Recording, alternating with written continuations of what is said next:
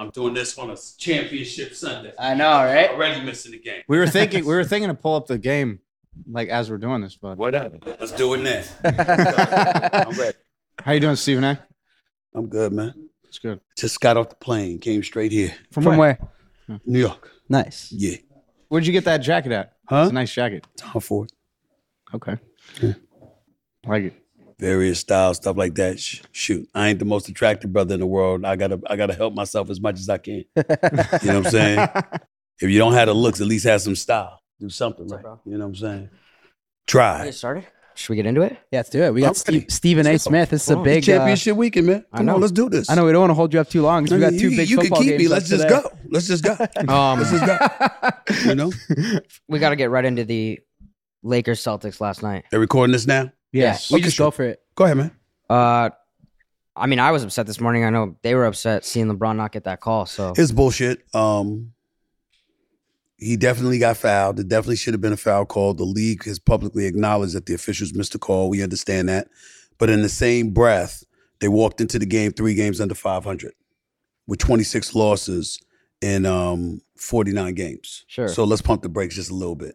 Yeah, they got a bad call. Yeah, it was the wrong call. Yes, they should have won the game. All of that's true. It happens. But how did they miss that with LeBron James? I just told you. I said they made a mistake. They messed up. No question about it. And you would think that with him being the superstar that he is, you're going to get a benefit of the doubt. Usually it works in reverse. What usually happens is that somebody like him gets a call he doesn't deserve. Sure. But it worked in reverse last night. It's really unfortunate. I don't like the way the officials have been officiating the game. I think that too much emphasis has been placed on a lot of player behavior and stuff like that. And if you really want to be appalled about it, how about the fact that he got teed up? It was a technical foul that was granted to the Boston Celtics because of all of his histrionics when he was calling for the foul and didn't get the call. Yeah. So in the overtime, they were a point up because they called the tech on him. So you made a bad call, you missed it, you cost them the game, and on top of it all, you gave him a tech.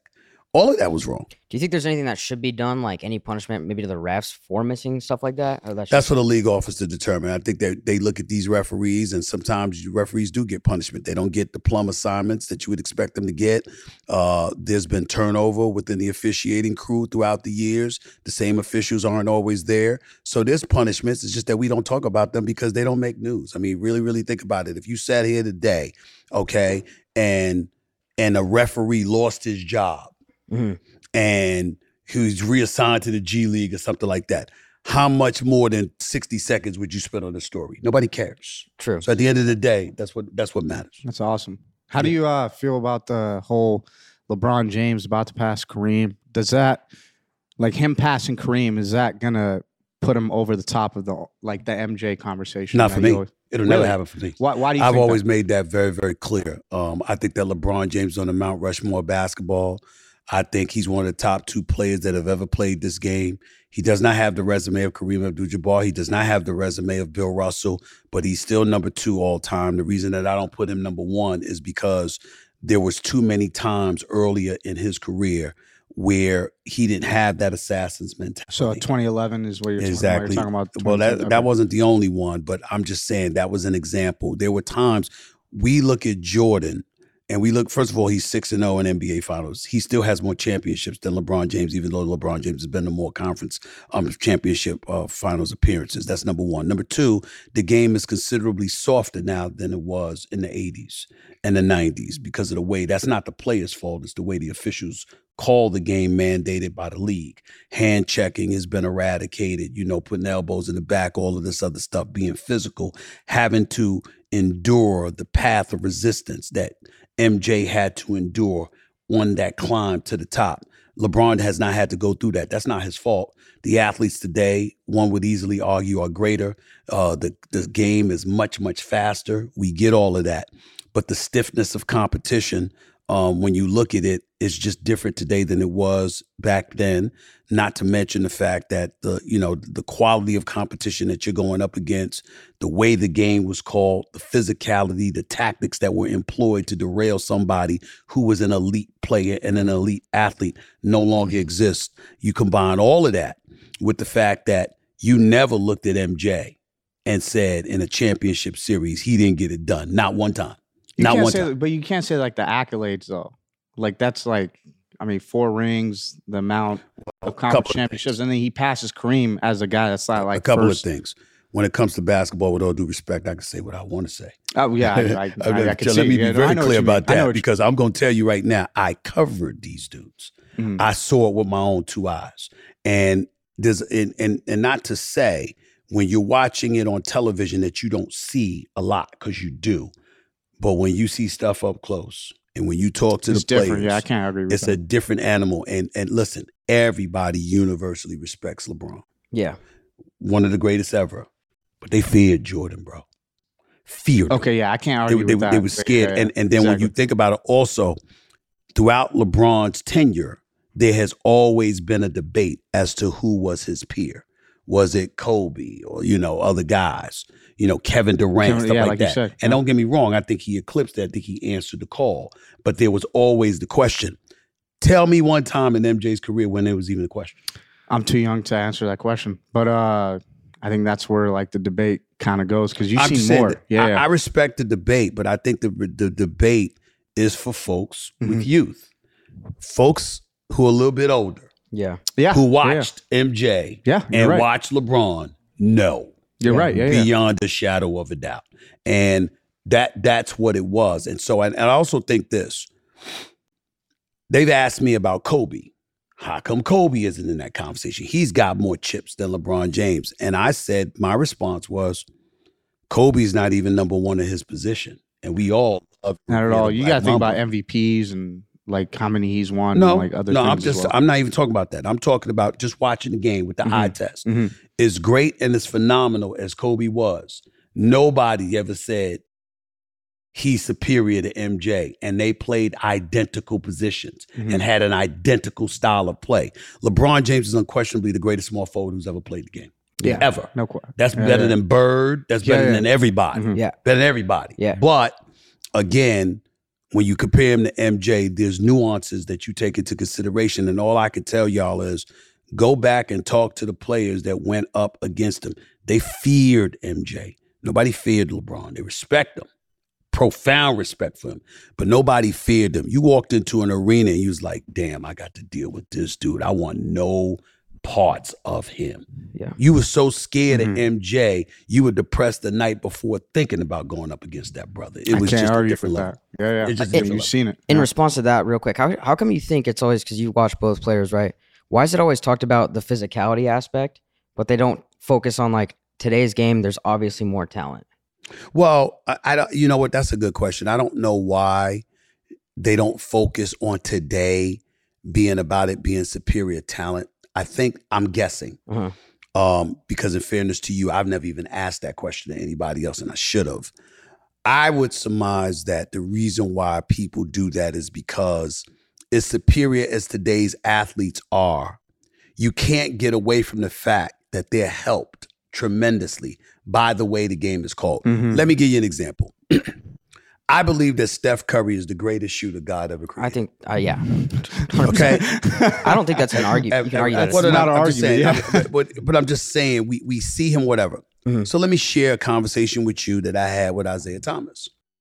Isaiah Thomas said to me one time, and he loves Steph Curry and thinks that Steph Curry is the greatest shooter ever, blah, blah, blah. He said if he was playing in our era, he would not have averaged more than 18 points a game. Okay. And I said, that's blasphemous. Yeah. That's No, don't say, listen to the answer, bro. There's a reason this 2-time champion said that. Yeah. The rules would have allowed them to rest on his shoulder and to be physical with him in such a way that he wouldn't have been able to get the shot off.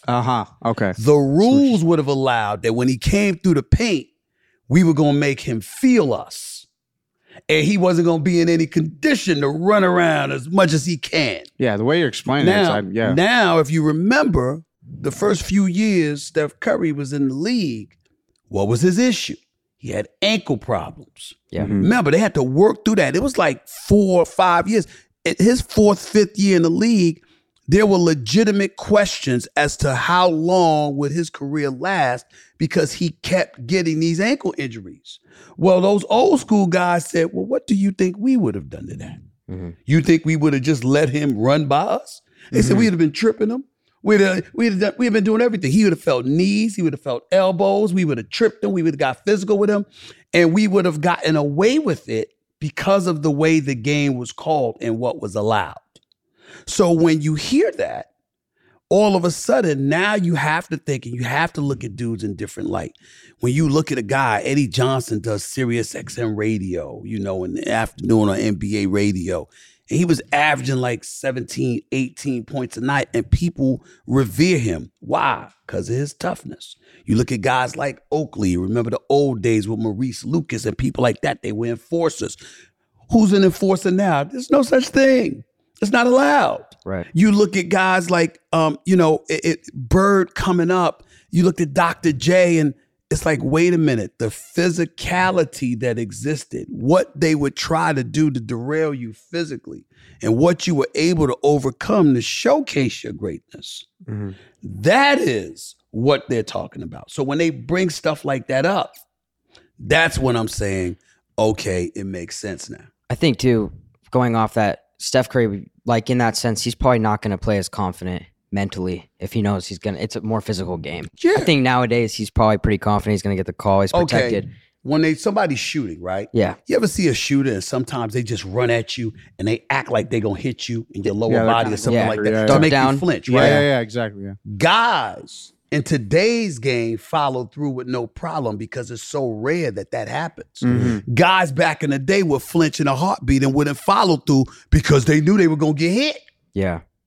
So it's like, it's not literally, but it's almost like in football, a wide receiver going over the middle and you're waiting for a Micah Parsons in today's game or a Ronnie Lott back in the day or whatever. Jack Tatum back in the day who paralyzed Darryl Stingley, God rest his soul. Stuff like that. When you see guys and you know their intentions are to hurt you, they are out there to do nothing else but to punish you. All of a sudden you that receiver and now you got alligator arms. Yeah. Mm-hmm. You scared. Because you know you're going to get popped. Mm-hmm. That's the conditions under which those NBA players had to play to a lesser degree. And so when they bring that up and they say, don't talk to us about toughness, the best way they can bring it, give you some clue as to what they're thinking is when they say, well, if Jordan was playing today, he'd average 60. Why are they talking about that? The athletes are better. They're talking about the way the game is called and how soft it is compared to how it was once called. That's why they think he could average 60 because you're not allowed to do but so much. You can't hand check, you can't grab, you can't body them up, you can't impede their progress. You got to give them a safe place to land once they elevate and launch. They got to come down with a safe place to land or that's a foul. All of that other stuff. They say if Jordan had that available to him, if most of the players back in the day had that were scorers, had that available to them, they'd be exponentially better. I never talk about it that way. But like if Jordan got the calls today, they never say that. But they talk, well, they say it to me. Yeah, They say it to me. So Jordan says it to me. I want to ask you, because you're obviously very active on social media. Do you pay attention to like the whole LeBron, like LeCap stuff? No, I'm active on social media from the standpoint that the work that I do, I make sure it's not just put out on ESPN. You don't see the LeCap stuff? No, I don't pay no attention on. Okay, no, come on, man. People say LeBron like just lies. About he lies like, about a lot of things. Like it's like white lies. Like a lot of like. No, come on, man. He's talking. He's saying too. There's a. Why is it, yo, bro? Do you? All due respect, how old are you, man? I'm 21. You have any idea how old I am? I've been watching you for years. I'm 55, bro. Yeah, but it's funny. You're a funny guy, so I would think you would like it. But I do a lot of things. It's not beyond the realm of comprehension that I miss some of this stuff. I mean, I have people that might tell me some things. She tells me stuff. She calls me about my own business. I'm like, really? That happened? When did I do that? Okay. Do you know what they're saying about you? No, I didn't. I didn't see it. My team alerts me. My assistant over there, my security over there. No, Steve, I really don't know. I really don't know. Okay, let's see this. Have you seen the clip of LeBron walking in with like he's on the first page of every book when he walks in, and they always capture that? I swear to you. Come on, man. No, I swear to you. I've never seen it. But how? God, okay, in response to that, you don't think that now that you're covering and being more involved in social media, it's not important to be more on like that side of things at all? You only want to cover just what happens in the game. It's not that. It's not a matter of me compartmentalizing and saying I don't want to cover something or anything like that. Mhm. I'm literally working throughout the day. Yeah. Yeah. So I got stuff to do, and people will alert me to something that's percolating. And then I say, okay, let me take a look at it if I have time. But it's just like, I used to be I would tell you before my mother passed away in 2017, God rest her soul, I was at an average of 125 NBA games Wow. a year. Wow. Easy, Wow. right? I was always at the games. What has happened is, damn it, they got me doing a lot of shows. Yeah. So I'm stuck in studio because one of the reasons that I've had the relationships that I've had with players in NBA and professional football personnel and stuff like that throughout the years, because they saw me at the games. I was the type of person that I'd go to a football game. I'd go there just to be there pregame. See some of the players, coaches, you know what? You want to holler at me later, just call me later, I'll catch you later, whatever. Or they'd be like, yo, Stephen A, make sure you meet us here meet us at the spot after the game. Blah. That's all. I'd go there, I'd stay there for a half or whatever, I'd go home. Or I'd go to a game really late or leave the game really late or whatever the case may be. I'm constantly on the move. What has happened is that ESPN's got me doing so many damn shows that I'm in studio. And so because I'm in studio, I can't get to the games away. And then when you're doing content, okay, well, I did this on linear television, but I have social media platforms to post my work. And if I have a few minutes, I might look online and I might comment about something here or there just to show people, yo, listen, I'm trying to pay attention. I'm busy, but I got other stuff to do, but I don't have time to be following stuff like that. You got to tell me because I don't know. Do you know the other day there was some blue, not the blue check, but the blue a tag on Twitter or whatever? Yeah. That means that the story's false. Something like that. Some blue, I don't know what the hell it is. I haven't seen that. Who Page. knows Okay. now? Do you know I just found out about that 3 days ago? I didn't. You're I had telling no me. clue. I had no clue. You knew before us, I think. I don't even know what that is. I don't know. Somebody at ESPN told me this 3 days ago. I don't pay attention to that kind of stuff, guys. I really don't. But that's that kind of stuff that we were talking about with the LeCap stuff. That's the stuff that ESPN and SportsCenter are posting every day. So But I'm saying like Darius Garland might go for 35. You're not even seeing that. You're seeing. I saw that he went for 35. So- In terms of how ESPN utilizes it, I don't know that. yeah.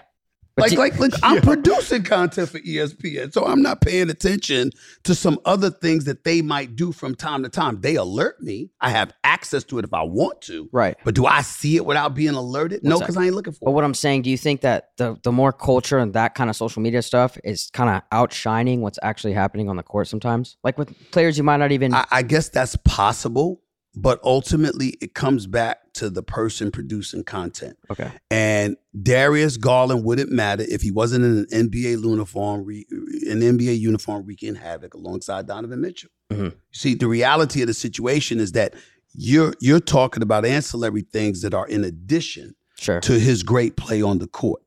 I'm the person that's looking at his great play on the court. Got it. I'm not focused on all the storylines and stuff like that. I might have been like when Tristan, hooked up with Khloe Kardashian or whatever. I might have been the last to know. I'm looking at the fact that, damn it, he's on the court. Yo. He need to grab some rebounds. What's going on here? I need him to do this. I need him to do that. I'm not saying that I don't know. I'm saying that I'm late to the party on that Maybe stuff that's a cause and because effect though thing. It doesn't. too, It doesn't. right? It doesn't involve my job. Like what Tristan's doing off the court. Oh, Yeah, yeah, it translates no, to. I'm not denying that. Yeah. But what I'm saying is that for me, with what I do, Right. I that understand. doesn't affect me because when y'all are looking at me on television Yeah. or listening to me on radio or whatever the case may be, it's based on their level of production with what they do. You see what I'm saying? Mhm. Ain't nobody coming to me looking for me to comment about what's going on outside of that. 100%. So I'm giving the audience what the audience expects from me. Well, damn it, this dude is playing sorry. What's Stephen A got to say? Why he think this dude playing like that? Why is he looking like that? That's what you're looking for from me. You ain't looking for me to, Tristan hooked up with Khloe. You ever What you got to say regret about that? that? They should come to you for that to see your reaction one Well, time. I would refrain from commenting about Cat's personal life because that's just not my style. Yeah. And not only that, I'm not gonna lie. You can call it chauvinistic or what do you want, but there's just certain things that's just man codes. You know, it's like it involves your relationship with somebody else. Ain't none of my damn business. Got you it. know, now That's so if you play respectful. like garbage, what I'm gonna go is like this. And if I saw you hanging out 1, 2 in the morning and you play like trash, then I'll be like this. Man, what was you doing last night? But that's all. You know what I'm saying? Yeah. It would be a clue like to let you, it'd be like letting him know, look, I know why the hell you messed up last night. Now I ain't gonna say it, but I know why your Just ass give him the plays side eye. like that. You give him the side eye. That's my way, you know, sometimes because you got to do it subliminally if you're not right in their face. Right. So sometimes I give them the side eye, like, what the hell were you doing last night? Because they know I know. Sure. Like if I say something like that, Yeah. they'll be like, damn, that damn Stephen A. Sorry ass, he saw me. They love you, but they hate They probably you in a won't do way. it again though after you Right. give them the side eye. Yeah. Yeah, this is a love-hate because of that. Yeah, Because yeah. but they know I would never say anything. Of course. It's yeah. just that it would be my way of letting them know. I know why the hell you look But like you ain't that. gonna snitch though. I know that. Yeah. I ain't Has snitching. there ever been a time? Has there ever been a time when a player's gotten like really pissed at you for like something you said? Oh, plenty of times, but What it's was, like, all, a but it's crazy- all, but it's always involving the sport. There's no one that will ever say Stephen A. revealed my personal stuff. I don't roll like But like, that. what is there ever a story of someone that like you saw them out like after you made a comment or anything like that? Like they tried to press you? Oh yeah, plenty of times. I mean, Allen Iverson and I didn't speak for 8 months. Glenn Big Dog Robinson and I got into it after Randy Ayers got fired many years ago. You know, DeMarcus Cousins didn't like me too much. But there's other players. LeBron, D Wade, Draymond, various others. Kobe, Chris Paul. Kobe and Chris Paul were my nightmares. But all of those players that I mentioned, Westbrook, all of them, they approached me like men. Boys, this episode is sponsored by Shopify. Shopify is an all-in-one e-commerce platform revolutionizing millions of businesses worldwide. If you're inspired to start a new business venture this year, you guys gotta try Shopify. Shopify is the only tool you need to start, run, and grow your in-person or e-commerce business without the struggle. Shopify is the global e-commerce platform that helps you sell at every stage of your business. From the launch your online shop stage to the first real-life store stage, all the way to the did we just hit 1 million order stage, Shopify's there to help you grow. So whether you're offering custom stickers from Shopify's in-person POS system or selling sunglasses on Shopify's all-in-one e-commerce platform, you are in good hands. By now it's clear you boys know that I love Shopify. We've used Shopify's e-commerce platform from the very beginning to sell Full Send and Happy Dad gear hosted on our website. My favorite thing about Shopify is no matter how big you want to grow, it gives you everything you need to take control and take your business to the next level. Shopify powers 10% of all e-commerce in the US. They're truly a global force powering millions of entrepreneurs of every size across over 170 countries. Plus, Shopify's award-winning help is there to support your success every step of the way. This is a possibility powered by Shopify. So boys, if you're thinking of starting a business, doing anything, get something going, you can go to shopify.com/fullsend and sign up for a $1 per month trial, period. So all lowercase, go to shopify.com/fullsend and take your business to the next level today. Told me what they felt and why. I gave them my position. If I thought they were right about something, I'd go on the air and correct myself. I've always If I loved thought that. if I thought they were wrong, I stood pat. It's just that simple. And I'm trying to think. But yeah, that was about it. But they come up to me and they express their point of view. And once they do that, I'm good with it. I always have been. Yeah, I've always loved that about you, man. Like it's about sports. Like it's never outside. Like you even mentioned like the Khloe Kardashian. Like it's none of your damn business. None of your business. I've seen an interview with you and LeBron as well, like a long time ago. I think it was like 2005. Now it's about 2008, 2009. It was like around that time. But I remember he was like very up and coming in the league and stuff. But I've always like wondered like how was it? Like have you seen LeBron? Have you like said what's up to him? This and that? I've always wanted to see we that. did like, that you and last LeBron season again. too. He came up to me and gave me a hug when we were at the game in That's love. LA and the whole bit. I mean, we don't talk or nothing like that, but it's respect. He knows I got a job to do. He knows I'm not going to kiss his ass. I know he's got a job to do. I know he ain't going to kiss my ass. And that's just the way it's going to be, And so, I mean, listen, man, respect is given. This man is one of the greatest ever. D Wade is a Hall of Famer who I love dearly. Kobe and Chris Paul, like I said, scared the living hell out of me because when they had a problem, this is what I so much respected about them. The others approached me when they saw me. Mm-hmm. No, CP3, Kobe, they looked for me. Pick up your goddamn phone. Wait, I know we did not just hear you say that shit you just said. Call me. You know what I'm saying? You get like a text? No, that's after I didn't answer their call. So do you have Kobe called me one time, I was on the air. Pick up the phone, motherfucker. Don't try to hide. Get your ass on that phone right now. Call me back. That's some bullshit you just said. You know, I was like, oh. Did you call him back? You know, of course I did. And then how'd it go from there? There's no athlete that I've ever avoided. No coach, no executive, nothing. It's my responsibility within the chair that I sit in to embrace anybody who reaches out to me. I don't care who it is. I don't care if you hate me. If you call me, I have to call you back. If I talked about you, because I made you news. And so I don't have the luxury of being able to run from anybody. So I never think about running. Do other analysts, is that like a common thing? I wouldn't say it's common, but I don't know what their tactics or techniques are because I don't pay attention to them. They are who they are. I'm Stephen A. You're very in your lane, man. It's awesome to like hear how you speak and stuff. Honestly speaking, like he doesn't give a fuck about like it's his business and everything. But I wanted to know, do you ever regret like past takes that you've like had on certain athletes? I'm quite sure. Listen, man, I didn't like that Randy Ayers got fired, and I felt that Big Dog Robinson did him wrong when he was with the 76ers. But how I handled that story was immature. It bordered on unprofessional at one point. There was no cause for it whatsoever. And ultimately, I'm the one sitting in my chair, not Big Dog Robinson. And it was my responsibility to conduct myself more professionally. I wasn't unprofessional, but that doesn't mean I could not have been better. And then I never forget, I was in Houston and I saw his son. And I walked right up to his son and I told his son, that situation with me and your dad, that's my fault, not your dad. Your dad didn't do anything wrong. It doesn't matter how I felt. It doesn't matter what legitimate argument I can get. I wanted to hold no responsibility whatsoever for a son to be in the league potentially worrying about how I was going to cover him because of whatever feelings he thought I may have had about his father based off of what I expressed. I said, nah, the hell with all of that. It don't matter how I felt about what I thought Big Dog did. At the end of the day, I'm wrong. Mm-hmm. It's my responsibility. And I'm not going to have this kid walking around there thinking that I feel that way about his dad. So I walked up to him.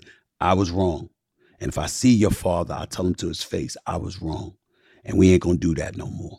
I said, whatever beef we had, squashed, is done.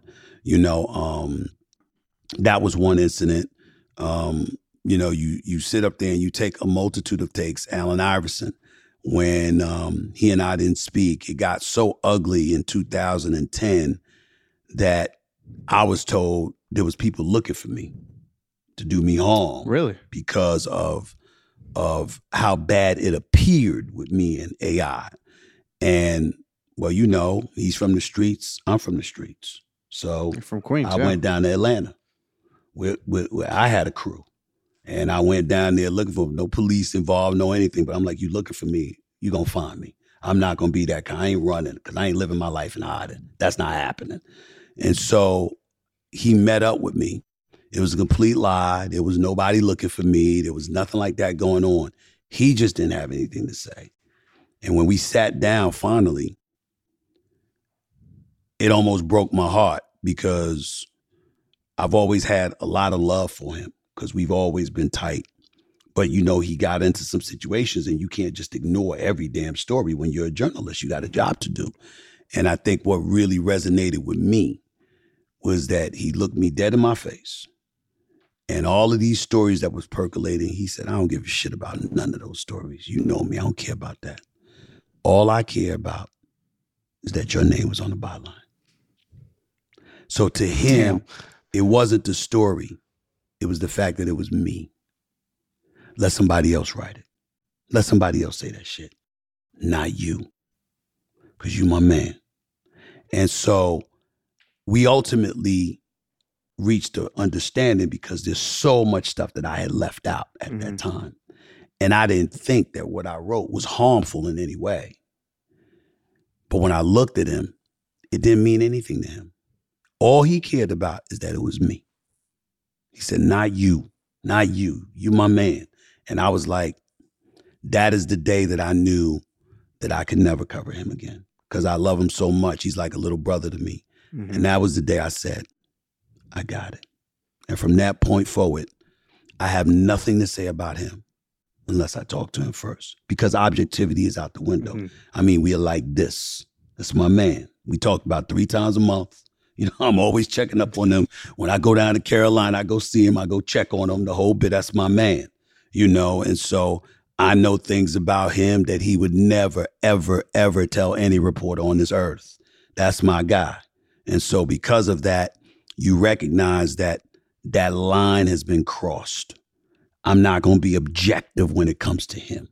That's a So that's what that's the way it's going to be. Have personal relationships that you've had with like other athletes, does that affect the way you report on them? No, this was the only time that's happened because I think that he was a guy that was in a rare situation that required more.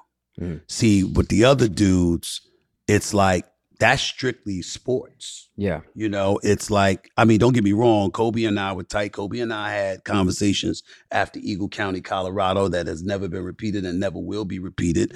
But I will tell you, he died proclaiming his innocence. I will tell you that. Yeah. But I will tell you also that, you know, at the end of the day, most conversations and most relationships I have with these dudes, you know, are about basketball. I would tell you, me and Shaq, that's different. You know, when we talk about the Iverson relationship that I have, well, I had a relationship like that to a lesser degree with Kobe, and I had a relationship damn near identical to that with Shaq.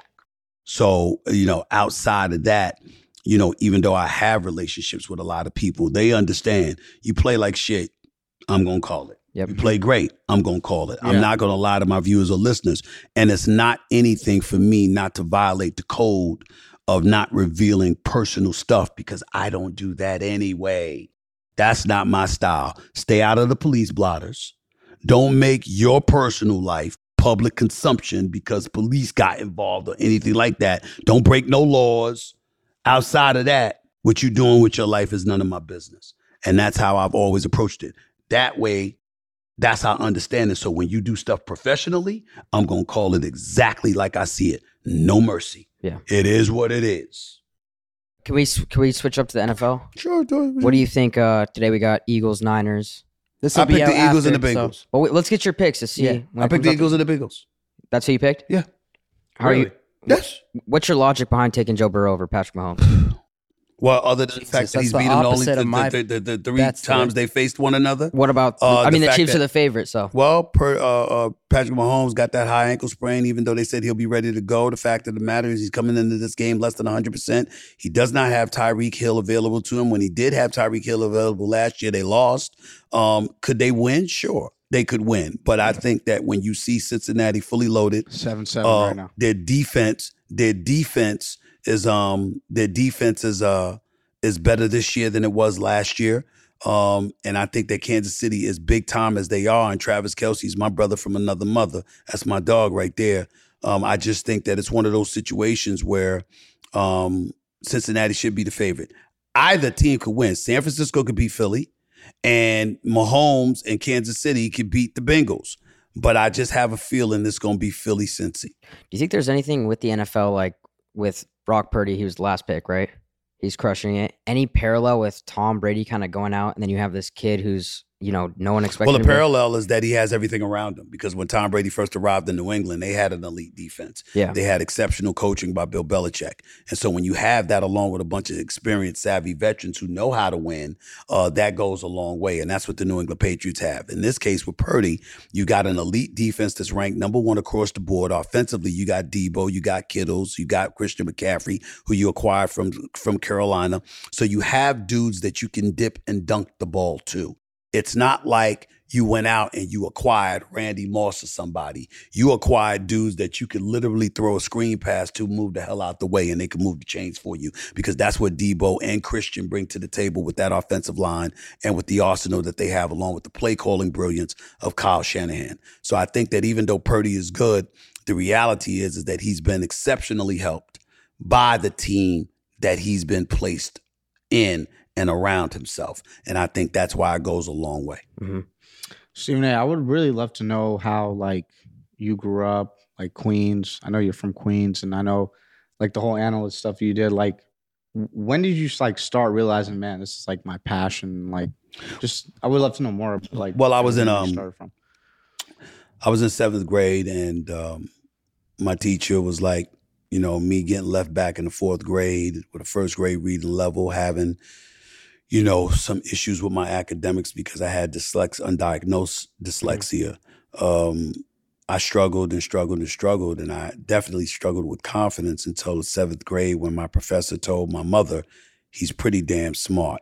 His issue is that he drifts. If he's bored and he's disinterested, he doesn't hear anything you're saying. It goes in one ear and out the other. He doesn't even have recall. But if he's passionate about it, he said, you've got somebody special on your hand, because he's pretty brilliant. And so I started thinking about what was I passionate about. And sports was it, because of the sports that I used to watch with my dad. And so because of that, it just took off from there. And that's where my passion started to grow, because it wasn't just about sports. It built my confidence about life. The fact that I could watch and have the recall that I have, and to read and to comprehend what was going on in the sports world, I now recognize that I wasn't as dumb as I thought that I was. And as a result, my confidence built from there. So instead of just limiting myself to sports, I would read news, current events, politics, all of this other stuff. You're interested. And I would really expand my interest, and my intellect grew. And as my intellect grew, obviously so did my confidence. And that's where it really, really came from. And so, but I also remember that when I'm not that passionate about something, I drift. And so because of that, that made me more cognizant and mindful of being around people and embracing subject matter that interest me. So the best way that I can explain it to you is that when I knew that what do you call it, a disability, malady, whatever way you want to call it, when I realized that it worked to my advantage was when I became a beat writer covering the NBA. Because 19 to 20,000 people would be in attendance. And I swear to y'all, when deadline approached and it was time to get it done, to get my article in on time, I literally didn't hear anything. I literally would be in an arena and it's 19,000 people in there and I did not hear a word. I just don't know how to explain it. And that's not always a good thing. You know what I'm saying? You got a lady, you know, it would be wise for you to listen. If you're bored, wise for you to listen. Yeah. I know how to tune people out. I mean, I'm sitting there, you know, it gets to the point where you have people, family, friends, loved ones, whatever. Literally, if a sporting event is on, they'll have to walk in front of the TV to block it so I can hear, because I don't hear a damn word they're saying. Like, I'm like, yeah. You know, what? And especially, you know, my girl be like, what did I say? I'm like, shit. Huh? You know, so it's stuff like that. So you know, you definitely got that going on, but that has always been me. And so, you know, I understand that. And, you know, that basically answers your question about my passion and who I am, where it comes from. Being from the streets of New York, Hollis, Queens, grew up real poor, surrounded by drugs, drug dealers. Talk about that. I want to know more about that as well. Do you talk about that in the book? Yes, I do. I Of talk course, about it talk all. about it, yeah. I'm very, very grateful. You know, my book, Straight Shooter, you know, I've been blessed and fortunate as a New York Times bestseller week 1. I'm very proud of that. But I got to tell you, I'm thankful I don't get here if it wasn't for those people. That's one of the things that's influenced me with sports and just the mentality that we just finished talking about when I talk about how, you know, I'm not snitching, I'm not talking, I'm not getting into people's personal business or whatever. I grew up with that code. one of the biggest drug dealers in Hollis literally lived directly across the street from me, and he was a killer. And it was understood, Steve is not to be touched. You got dealers in Hollis, Steve is not to be touched. They understood that there was potential in me, and they literally threatened they were going to whip my ass if they ever saw me on the corner involved in the drug game in any way. They said we didn't have a choice. How did they know? How did they know that about you? They would see me on the basketball court. First of all, the level of diligence that I put forth, that I'd shoot like 300 J's a day and stuff like that. They'd see me in school. They know I came home, I do my homework, put in the work, whatever. They knew that I wasn't trying to be about that life. And so their whole mentality was, you got your mother there, you got your 4 older sisters there, active part of your life. You got a support system. You don't have to do this. We did. We made our choice. But we ain't gonna let you make this choice. And literally, I've had several of them tell me, we will fuck you up. Do not be on this corner. Do not be doing this. Do not be gonna bust your ass. And they meant it. And I knew they meant it. And so they would sit up there, they'd let me shoot, stuff like that. It would get dark. They had to get into their game. They said, all right, it's time for you to go. But it was understood. People in the neighborhood, it was widely known, do not touch me with that game. So everyone kind of believed in you when you were growing up? I wouldn't say everybody, but certainly not my father, which was in the book. He didn't believe in me. Really? He didn't believe in me at all. Talk about that, yeah. Well, he just said, when I got left back in the 4th grade, he told my mother, the boy just ain't smart. Give it up. He ain't gonna do anything with his life. That's what he told her. He didn't know that I overheard him because I was sitting on the back porch with a window open. But I heard him say that. And it was devastating to hear your own father give up on you like that. But I was lucky to have cats in the neighborhood who felt otherwise. And so, and then I had my older sister, Linda, who taught me how to read. A friend of the family named Tiver, he taught me how to read as well. And it was a constant daily due diligence put forth that I was going to overcome this. And I'd later learned that it was dyslexia that I was suffering from. But I don't know how my sister and him overcame that dysfunction for me, but they were just on it and they made me practice. And I would read, and any word that I did not understand, I would grab a dictionary, I would look up the word, and I would read the word, see its definition, study the context in which it was used. And I still do that to this very day. Did it motivate you, after hearing that? Hell yeah. Because, when you're a man, especially a black man, it's hard. You feel like you're born with 2 strikes against you. That's how you feel. And you feel like the challenges that you have to face, you got to find some way to overcome. But in most instances, it's not going down like that. And so because of it, it's real easy to give up, to feel like the world is stacked against you. It's just that, as black people, we just have an incredible intestinal fortitude. And no matter what obstacles come our way, most of us are like, damn it, we gonna overcome it. We ain't bound, we ain't breaking, we ain't bending. Mm-hmm. Here we come, all right? We'll figure it out along the way. Mm-hmm. And so that's definitely the case. That was the case with me, but I was helped because I had brothers on the wrong side of the tracks who refused to allow me to be a part of that. They were watching my back. They were looking out for me, and they were holding me accountable, And so I never liked to fight, for example, and stuff like that. And then, you had cats in the neighborhood that wanted to try me but knew they couldn't kill me and stuff like that because the other good dudes would take them out. But they also made me fight the dudes. They're like, you ain't gonna be no damn punk. So then all of a sudden, all right, I ain't have to worry about this dude shooting me. So all of a sudden I can get out there and I could beat his ass. Yeah, you had that grit system. And do what I got to do. So, I mean, it's just all types of stuff like that you had to deal with growing up. Why did those certain guys want to test you? Oh, because I could ball and I talk shit. What, when you're playing on the blacktop? So, yeah. So, get on the court and it's like, okay, here we go. You think you could take me. Let me show you. And I was the worst kind because I had a J. And so because of that, you had cats and, they might have been a little bit bigger, whatever. They want to get physical with you. I just stay 20 feet away from the basket and drill them. As soon as they give you the ball, it's like, I'm shooting it. Did you play? What level did you play? I played Division II, but I really didn't play because I cracked my kneecap in half the minute I got there. So I never really had an opportunity to shine, which is why it makes me laugh when people say he didn't do anything in college. You know, he averaged 2 points a game. Well, I said, really, 2 points? That's a lie. Because I never played because I cracked my kneecap in that. I seen the photo of you. Let's say you didn't get injured. What do you think would have happened with your career? I don't think I would have been pro. I don't think I was that good, but I think This guy's so honest. I don't think I would have been pro at all. But I do believe I knew I could ball. And I thought that I would have excelled at the Division II level. Division I level, I was like 5'9", 130 pounds. So they'd have pushed me around. I would have been a defensive liability. That would have had the coach pulling me off the bench to shoot, but not much else. So I can't say that my numbers would have been great. I just know that if I was on the court, you will have known I could ball. But again, physicality did matter. Would you have been better than Kwame Brown? No, I'm not going to disrespect Kwame Brown like that. I'm sorry. Yeah, don't worry about it. It's cool. It's cool. It's cool. Kwame Brown, listen.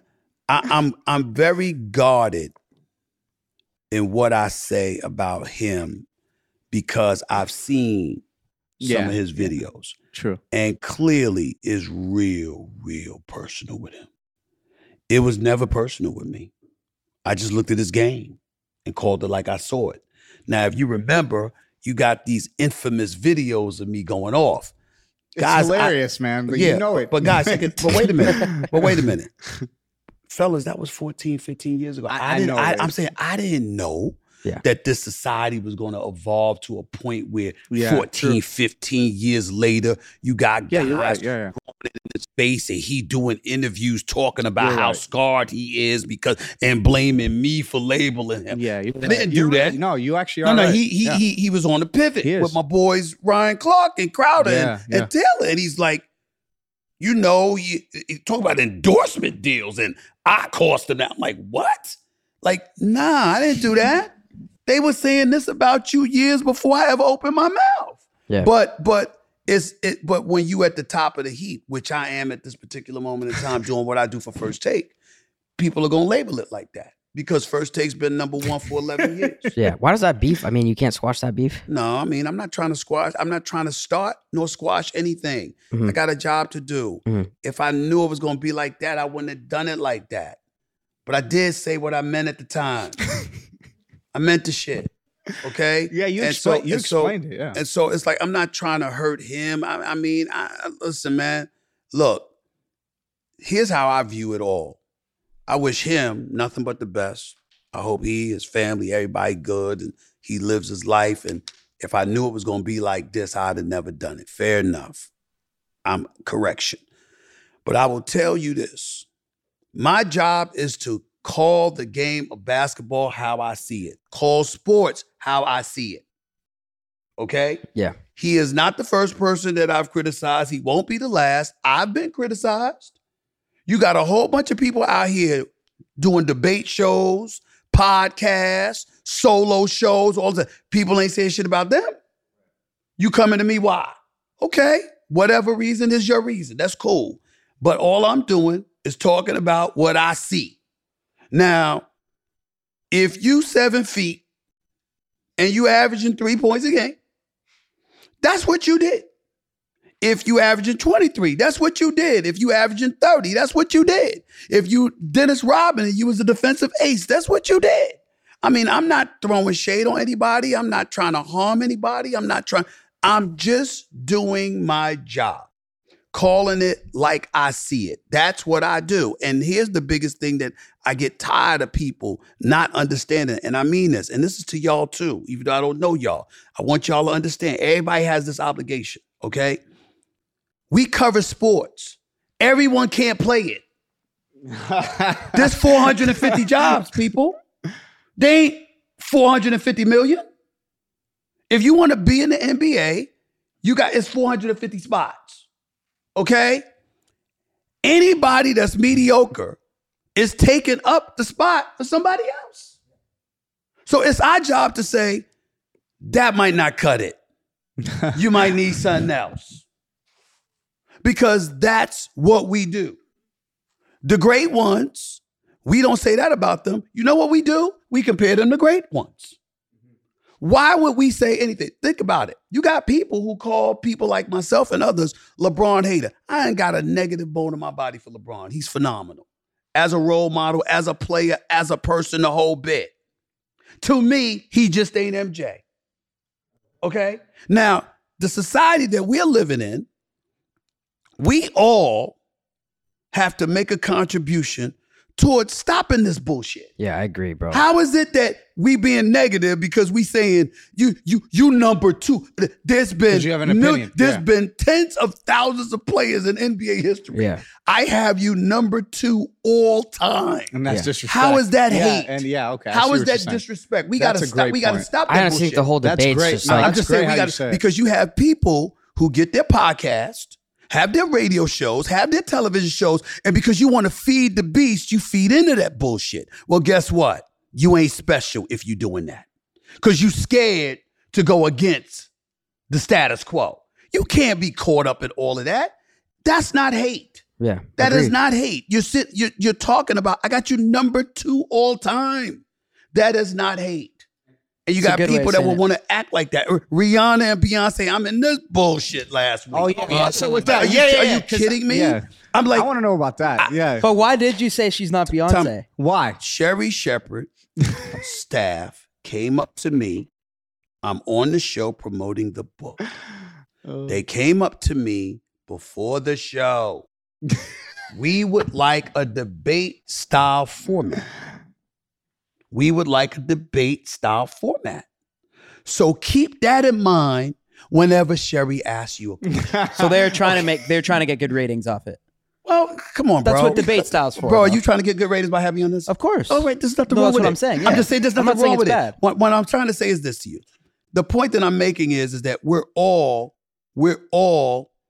doing it. There's nothing wrong with her saying, I didn't know what she was going to ask, but she was just saying, we want the debate feel. Yeah. Yeah. So I went out there understanding she wanted a debate feel. Come on, bro.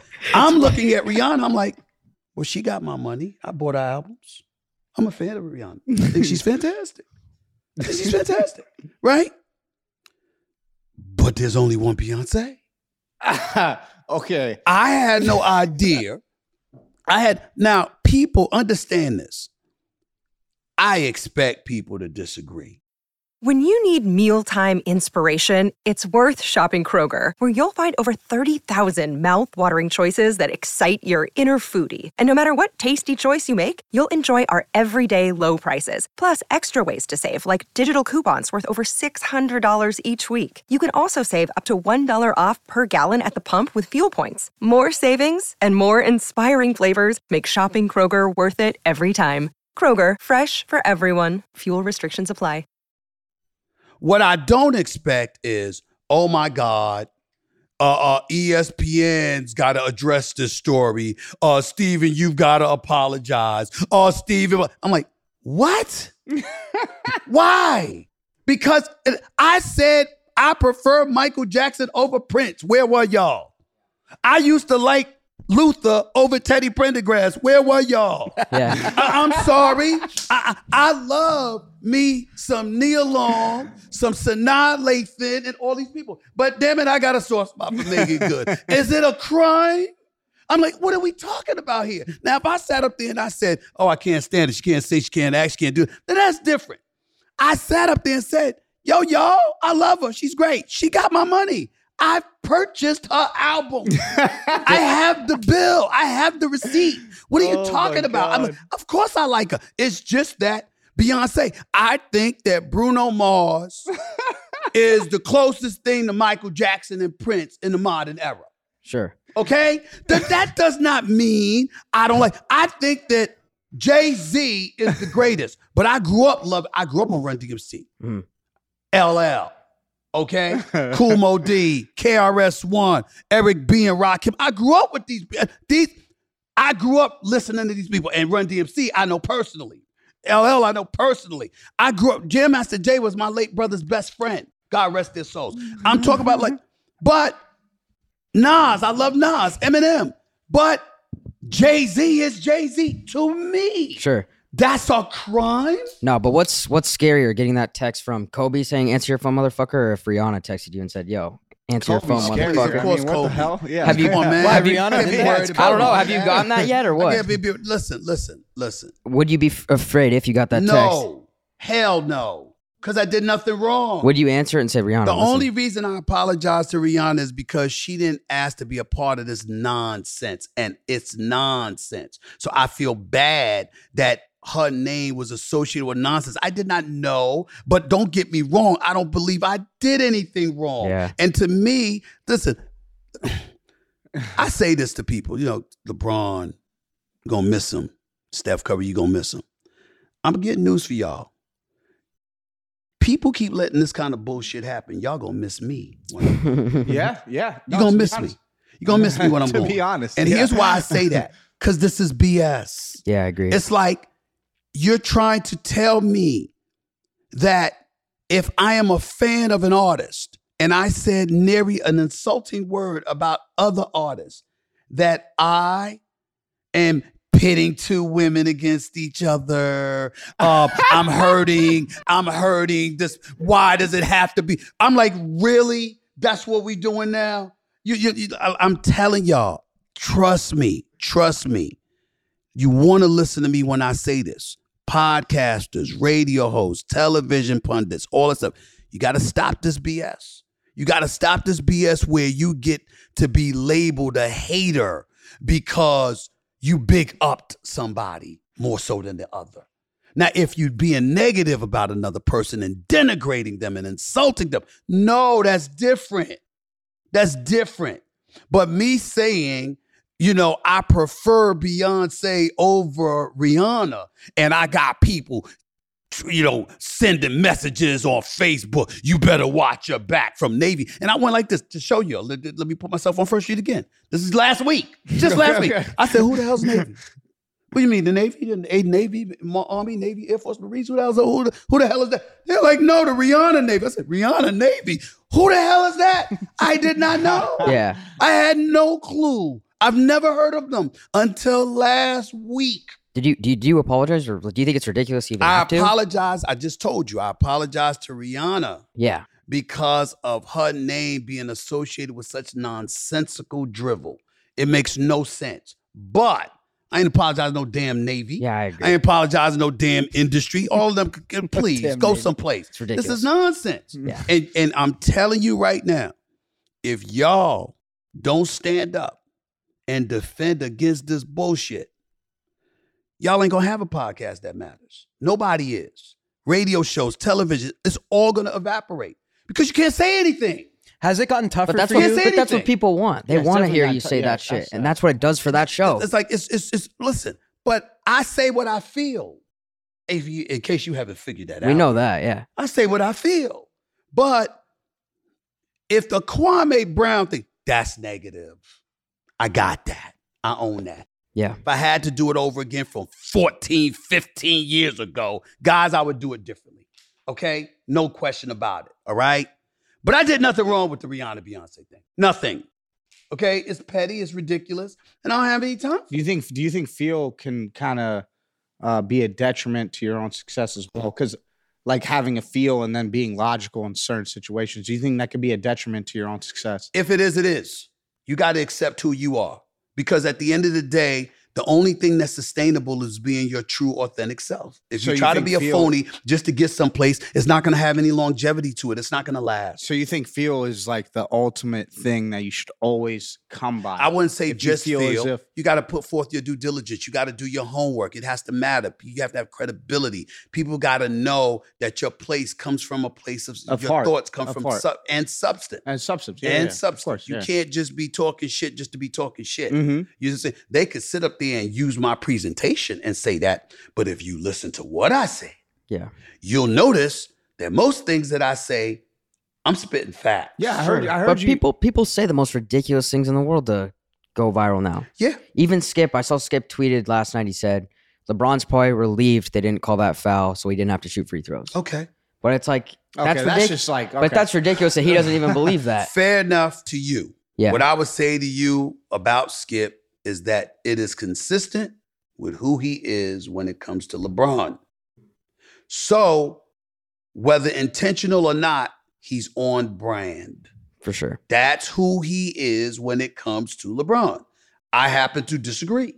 I happen to have disagreed many, many years with him about that. But He is consistent. Does he feel that way though? Do you think that he actually genuinely feels that way? Yes, about LeBron because James? because he, like many others, are people who gravitate to a certain era Mhm. and certain players. You gravitate And the to thought it as well, right? thought of somebody eclipsing them infuriates you. Me, I don't care. You don't give. I just feel what I feel. It's not a desire to hold on to some time that the only thing that I want to hold on to as it pertains to the past, I like the path to prosperity to be consistent. But can't you? I don't say- like it to be altered, but then people try to judge as if you went through that same path somebody from the past went through. It's just like a Hall of Famer picking up the phone and calling me and saying, Stephen A., make sure you hold them accountable. That's what you would do to us. Put them through the same thing you put us through. See, I like stuff like that because that's people reminding me that there's a level of consistency that needs to come with the criteria. And as long as that is the that's case, a great it's way to good. explain it. Yeah, okay. It's good. It's good. The consistent criteria. Yeah. Don't change it for somebody, but then judge them the same. No. Yeah. If you're going to change the criteria, then you have to judge makes them. a lot of sense. Yeah, I keep the criteria the same. And I say, this is what I'm seeing. And this is what it is. Do you think with Skip though, for him holding a grudge of like, or not a grudge per se, but more of like the inferior stuff that you were talking about? Can't you say that about Run DMC, Rakim, the greats that you do talk about? What I mean by that is like even like the Jordan LeBron debate, right? It's like, damn, like LeBron. I feel as if, honestly speaking, you talk about I feel as if a lot of people are like, damn, LeBron will never eclipse MJ no matter what the hell he does. Well, You know what I'm trying to say? So- having 6 NBA Finals losses Okay, but- might okay. have something to do with it. yeah, you could fail in life though sometimes. I'm just saying, but it comes from that place. but- It's not like LeBron went to 10 NBA Finals and he's 9-1 or 10-0 and people are saying this.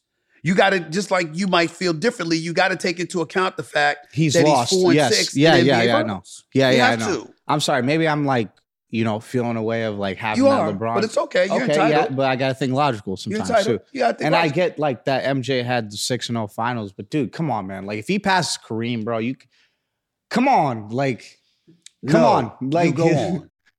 No, come on. You That's did it. but The yo, rules I love have that changed. you're. I love It's that you're. I consistent know. with what I've said in terms of the path to prosperity is a bit easier in this day and age I know. to score. Yeah, you're right. You have You're to right. take that into Yeah, you're right. consideration. I gotta Don't look at it that way. don't Yeah, you you're think right. that's why this is that's I hate that debate, the MJ LeBron debate, because no one's ever going to change their mind anyway.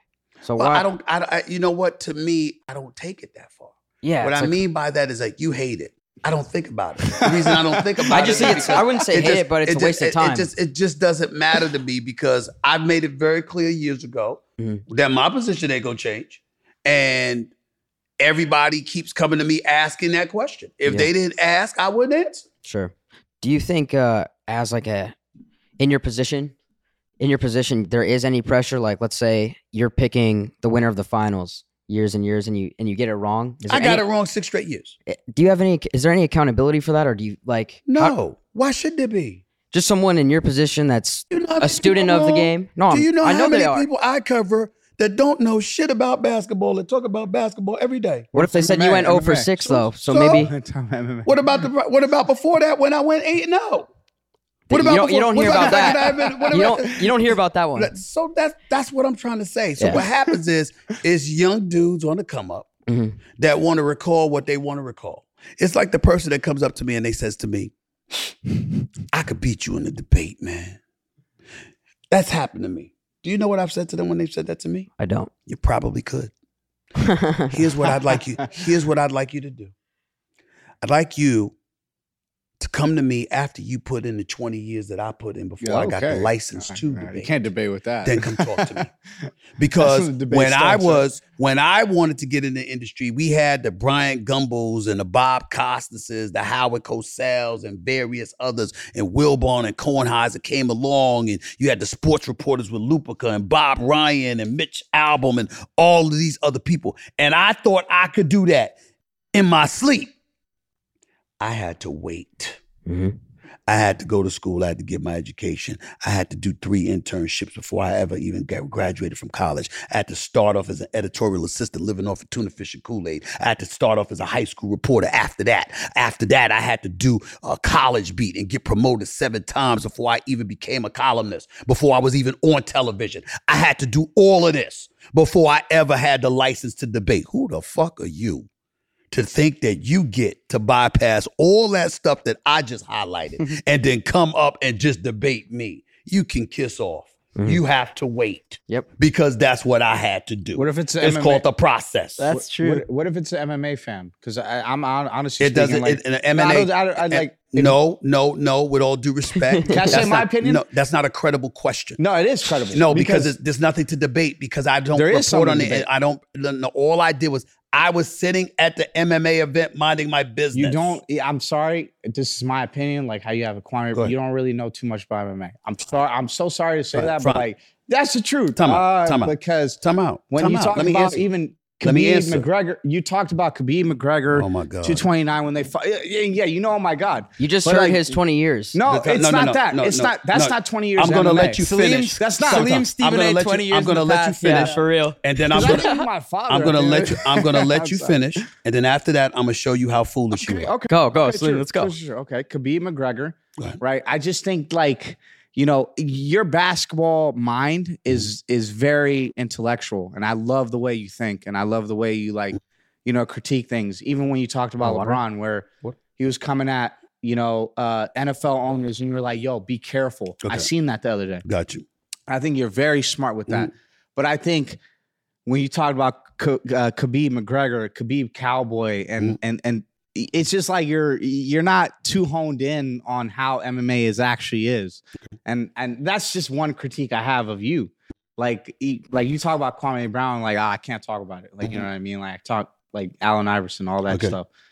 But what was your take on Khabib Hold on, McGregor? I'd like to answer him. Go. He hasn't given me a chance to answer because see, you like hearing your tough talk. You do. What are you talking about? I get Yo, paid. you I get do. paid. I get paid to do it, and you invited me here to I get talk. paid to do this And you too. invited me here to talk. So let me answer your question. I just think that like I still can't let me answer the specifically know. He's still not going to No, let me. okay. Okay, go Salim, ahead. I'm so sorry. I'm Thank so you. sorry. All right, go ahead. Go ahead. I have several witnesses over there. Okay. I was at the MMA event as a fan, chilling with the president of the UFC and the president of Endeavor, who happens to be the man who hired me at ESPN in 2003. Okay. ESPN says, "You here?" So credibility. This is what Yeah. you're basically saying. But I'm sorry. ESPN says, "You're here. Could you do us a favor? We know you don't watch the sport like that. You're just learning the sport. Would you mind standing next to Daniel Cormier and them and doing the segment for us?" I said, "Fucking why not?" I said, "I don't know. I've never watched Nurmagomedov." Yeah. I said, "I'm here." I said, "I'm rooting for Conor McGregor. I know Conor McGregor can clip anybody, but damn, Nurmagomedov at the time was 26, 27 and 0. Yeah. I said he's gonna maul him to death. 26 and 0. But what if Conor McGregor? What if he clips him? Let What me if? step. Time out. Let me take it a step further. So Daniel Cormier goes first, and he's talking. Mm-hmm. Everybody's cracking up because I said, we're going to go with what he said. And everybody's cracking up because I'm like, he's a light heavyweight champion. Well, he knows this. I don't. I'm here. I don't know the sport. I said, I respect the athletes. I'm a fan. I'm starting to watch it. That's all. The problem with the MMA fans was that they felt, and Joe Rogan said it at the time, they felt like you shouldn't be doing that unless you're an expert. And I said, no, you shouldn't be doing it if you're pretending to be an expert and you're not. You know how many times somebody goes up to an actor, an actress, a football player, a fan, or somebody, what do you feel about this game between the Warriors and the Cavaliers, or some basketball-related matter? They were a fan in attendance, but because they're popular, they put you on the microphone in front of the camera, and they asked you a question. So what I'm saying to you is, your point is absolutely valid. If I ever went on there and said, I am an expert, I follow this sport. Yeah, you didn't say that. Okay. Not only did I not say that, I made sure to tell people, look, I don't know. I'm just like, I like the sport. I like the environment. The vibe is pretty cool, blah, blah, blah. Conor McGregor fights Cowboy Cerrone. I called that fight accurate. That's when Joe Rogan came at me. But Nate Diaz said Stephen A was right.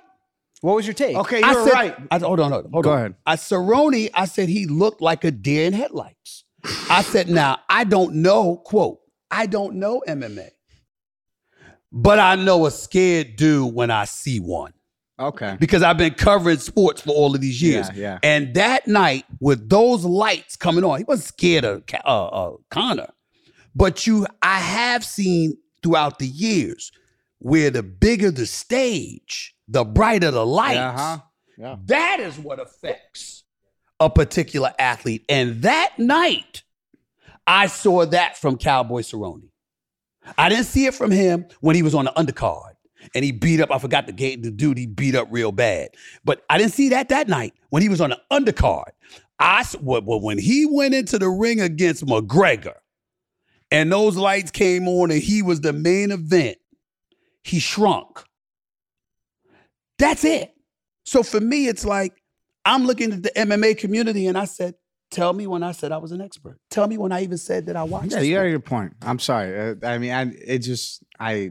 it also That's what sounds I like think. anything you talk about, no matter what, people are going to take you as and that's think true. you're an expert. And that's very, very true. Which makes sense. No, That makes sense. Yeah. So you kind of signed up for that in a sense. No, I didn't. Because I'm not signing up. I'm not signing up for you not listening. I specifically said, I'm just learning the MMA. I don't know this sport. That's not what I meant. What I meant is I think other people just assume, no, Stephen A, like we have to treat him like an expert. Well, maybe so, but what happens is this. I'm Stephen A, and for better or worse, over the, knock on wood, it could end tomorrow, it can end next month, whatever. But I've been number one for 11 years. I'm box office. And so when I come on camera, people watch. And so they said, well, we got you here. I'm literally in the ESPN booth eating food, chilling, hanging out. And they were like this, could you come on camera?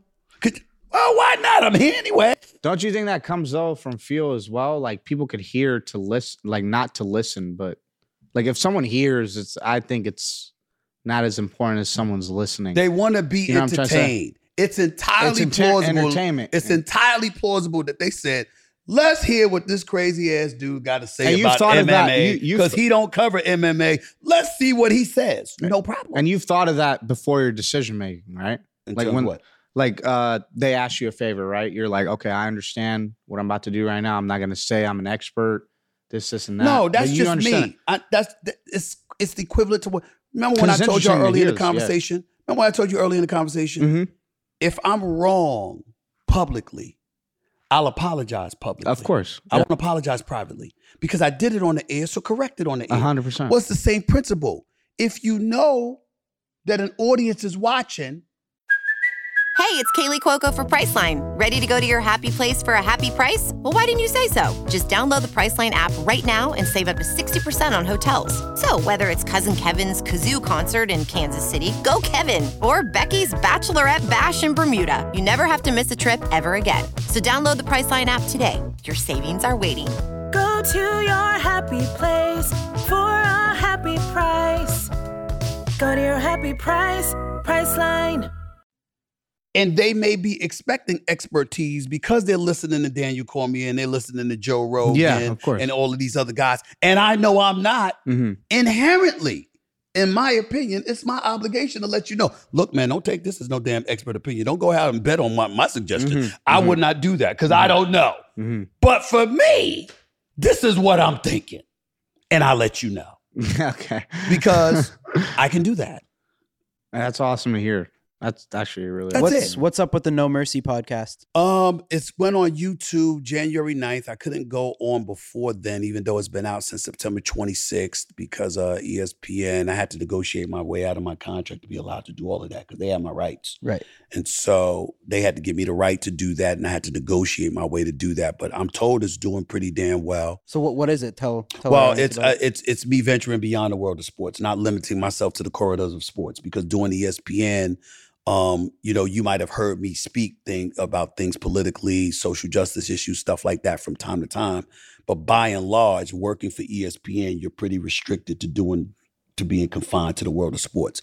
It was important to me that if I was going to do a podcast, that I had the freedom to venture beyond that. There's political issues going on. I want to talk about it. There's social justice issues like the recent murder of this kid, Tyree Nichols in Memphis. I want to be able to talk about that. I don't want it to be something that I have to avoid because it's not my lane, because I'm restricted by the corridors of ESPN in that regard. That was very important to me. And so I assured them that I would do what I'm supposed to do for them on their time, but on my time, this is what I want to do. Mm-hmm. And so it was something that we negotiated. They was in agreement with it. They allowed me to do that after the negotiations, of course. And so that's what my No Mercy podcast is all about. I touch on issues that are percolating, that's pertinent, pop culture and entertainment, social justice issues, politics, current affairs, news, plus sports. I'm not limited to anything. Mm-hmm. And that is the kind of platform that I wanted for myself if I was going to do a podcast. So Congratulations. a weekly thing. I do it 3 times a week now. 3 times a week. Yes. Wow. Good for Monday, you. That's Wednesday, great. Friday. How do you enjoy doing it on YouTube as compared to like the more corporate ESPN stuff? I love it. But see, for me, they can say corporate ESPN, but when it comes to the world of sports, there's no better place to be than ESPN, in my opinion. But I mean, like being your own but- boss completely. Say Like, what? Not that you're not your Yeah, own boss. But you know what I mean? I get you, but being my own boss, it's a lot of responsibility, Right. and there's no doubt about it. I have a team working under me, and so every little thing that you learn as you go away. I've never had to deal with this before. You got thumbnails, and you got graphics, and you got headlines. I've never had to deal with that so in my stressful. life. That's Yeah. stuff that I left up to everybody else. So Now I got to stressful. deal with it, and then I'm leaving it up to other people from time to time, and they might do something, and I might say, "Oh, I would have done this a little bit differently," and I got to dude. make that call. But you got to trust. You got to know when to trust folks, know when to pull a heavy hand, know when to step back and let them do their job, Yep. stuff like that. And I'm the one cutting the checks. Yeah. And so for me, it's an incredible challenge. It's new. I get all of that. And, but all of y'all, everybody that's out here doing this serves as an inspiration because it's not safe. The fact is you're betting on yourself. And the reality is that when you're in corporate America and you're getting a salary every day, whether it's weekly, bi-monthly, or whatever the case may be, although you're still putting forth your effort, you're still not betting on yourself to the degree that you are when you're out on your own. You got And security. you're employing people. And that's what I'm doing now. That's new to me because I've never done that before. And it's an incredible challenge. But props to y'all to be so young, to do what you do, to run your own shop.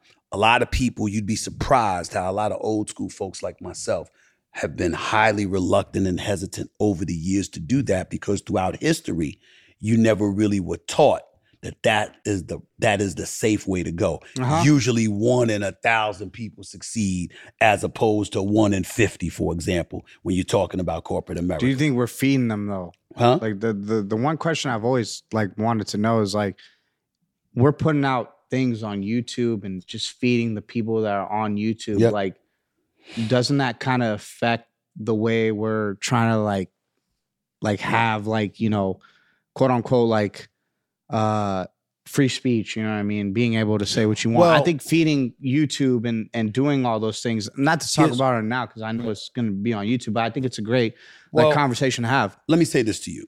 How old are you? I'm 28. How old are you? 28. 28? You're I'm 21. 21. Yeah. My advice to y'all would be this. As much success as I've had, one of the greatest things that I'm starting to feel right now, I'm 55. Mhm. I mean, one more good contract. I'm straight. Yeah. You know what I'm saying? It was nice. Ride was cool.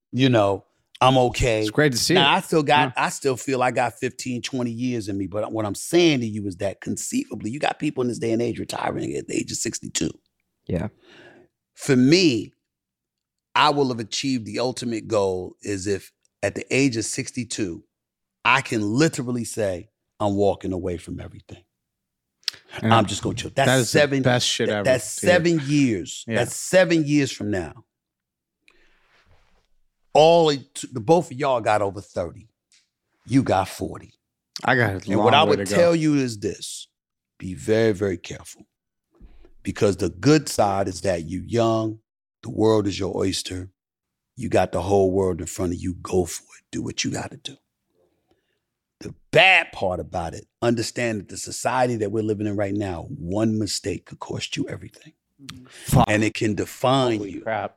And so it's incredibly important to be mindful of the importance of being substantive. Being the kind of person that even if people disagree with you, they're able to look at you, they're able to say, you were fair-minded, you were humane, and you were as thorough as you possibly could be. If you're able to do those three things, you're humane, you're fair, and you are as thorough as you possibly can be, what you touched on was as close to the truth as you could possibly get.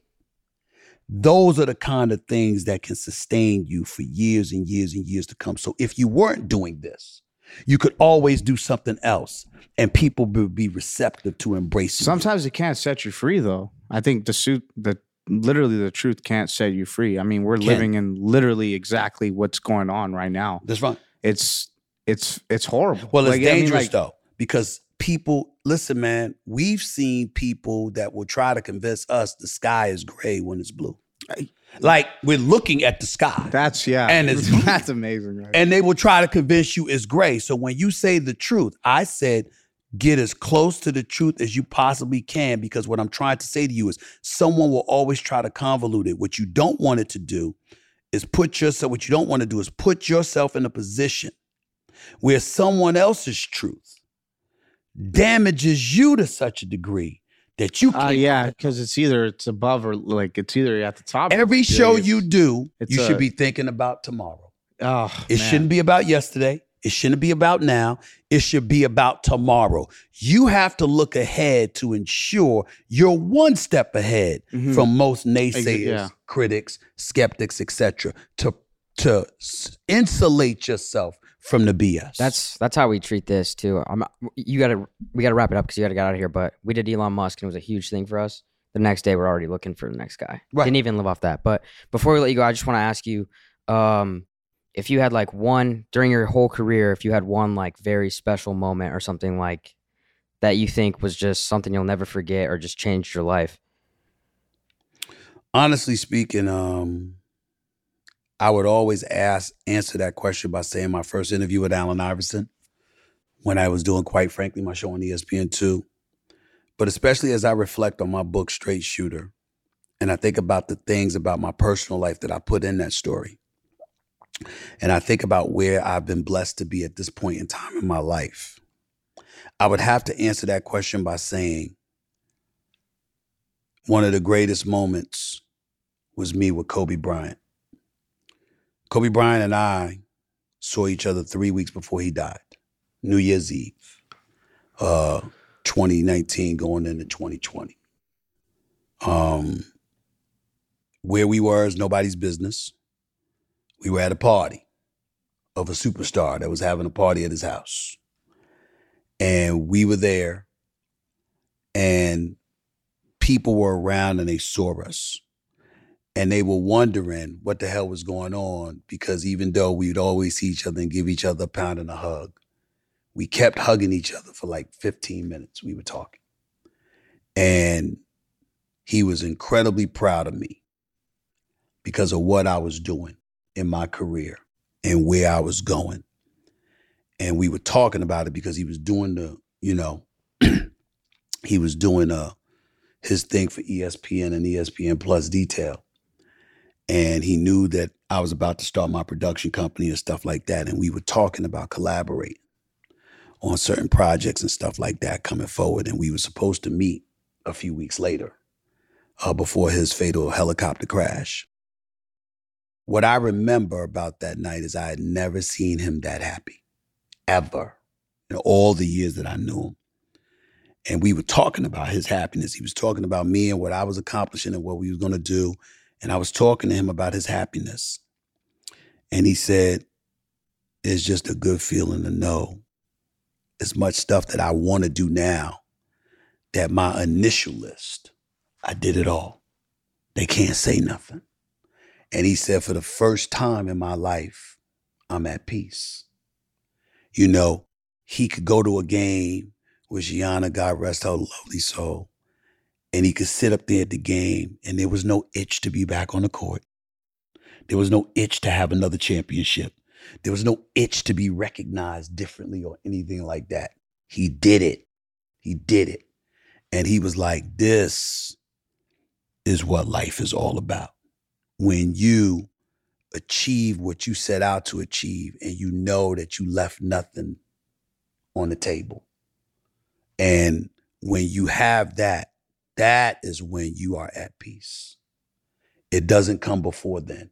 And he was very, very good and very big on making sure that his story was relatable to everyone in life. He's talking about you guys. He's talking about me. He's talking about Solange. He's talking about everybody. He's talking about whatever it is that's inside of you that does it for you.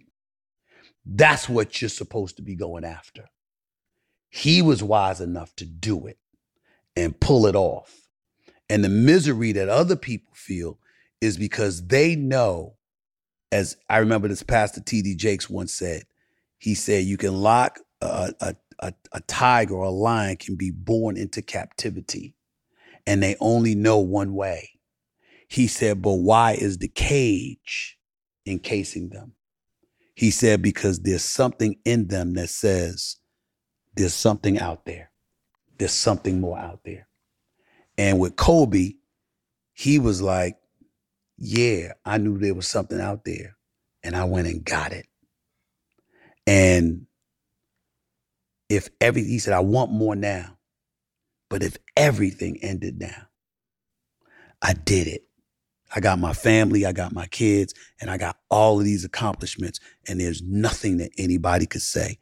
And I'll never forget that as long as I live, how much at peace he was with his life. He was like 40, going 41 years old. And I had never seen anyone his age, including myself, happier than he was that night with his life. And that's what I hold on to. And that's the kind of thing that, you know, I put into my book when I got COVID and I start reflecting on my life and looking back at things. I'm like, damn, you know, yeah, I'm hungry. You know, now the book's on the bestseller list, okay? I did it. I did what I came to do. So yeah, I'm gonna be on the ESPN. You're gonna see me on First Take. You're gonna see me on NBA Countdown. You're gonna hear me on No Mercy on my podcast. You're gonna see my books on shelves. You're gonna see all of that. But you know something? I did it. And so now I can look at my bodyguard, my assistant, my sister, my brother-in-law, my other sisters, my nieces and nephews, my daughters, everything. And I'm like, I'm all right. I'm okay. And that's what I was thinking about Kobe this week when he crossed my mind and the anniversary of his death, his 3rd year anniversary. I was thinking about God rest his soul, man. Because that's the first To be time. honest. That's the first time I looked at myself in the way that he looked at himself and he was talking about to me that night. Yeah.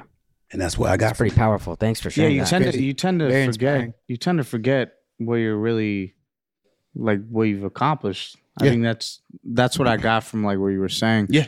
And You do forget. it's great to hear because like even hearing that story, it's like damn, you know what I mean? God rest his soul, for real. Like honestly, Yeah. I'm like for real. It's the greatest thing ever. Like even what you're saying with, fuck man, I'm good. You know what I mean? Like when you get to a point, all right. like, it's awesome to hear that. It's So, all right. Your assistant's telling us you got to get out of here, but Okay. we appreciate Yeah, we you, man. really Thank appreciate you, man. All right, Thanks man. for sharing Inspiring that, bro. stuff, Stephen A. Thank man. you. Yeah, You're man, I amazing. enjoyed it, man. Thank you, You're bro. crazy. I like it. Why am I I just like it. 20, you 20 years in the past. Why messing am I with you. crazy? I'm just messing with you, man. No, I'm I just know You guys you have are. you have But some Yeah, there's you sort of guys every go truth get to dinner every- and let us know. There's every truth to every joke. I mean, I honestly Absolutely. speak. No.